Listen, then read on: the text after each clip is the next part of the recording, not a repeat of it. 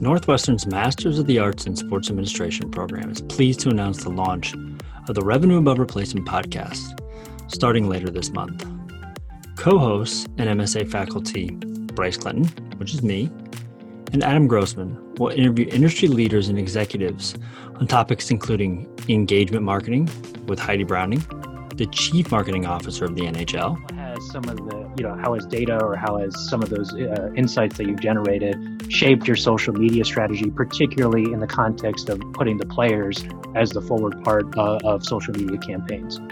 So data informs everything that we do from a social media standpoint. And the biggest insight that's emerged from that, I call it humans over highlights.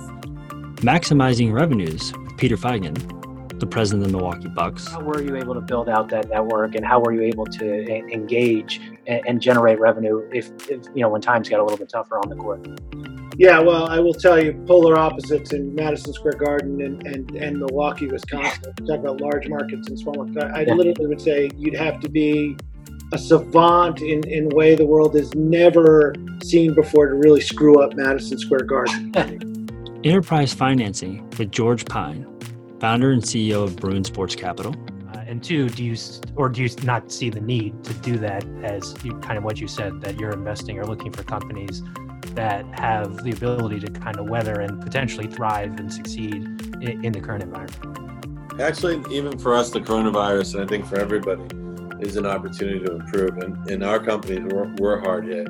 So yes, we had to revise our plans and reforecast the business. And the number one thing is liquidity, meaning do you have enough cash for your operations? Yeah. And venue optimization with Al Guido, president of the San Francisco 49ers and CEO of Elevate Sports Ventures. Can you talk a little bit more about the technological innovations of Levi Stadium and your continued emphasis on digital and technology for the growth of the business? Yeah, Adam, you're seeing it happen now, right? Our ownership group made this. I don't think it was a big bet at the time, although some people would.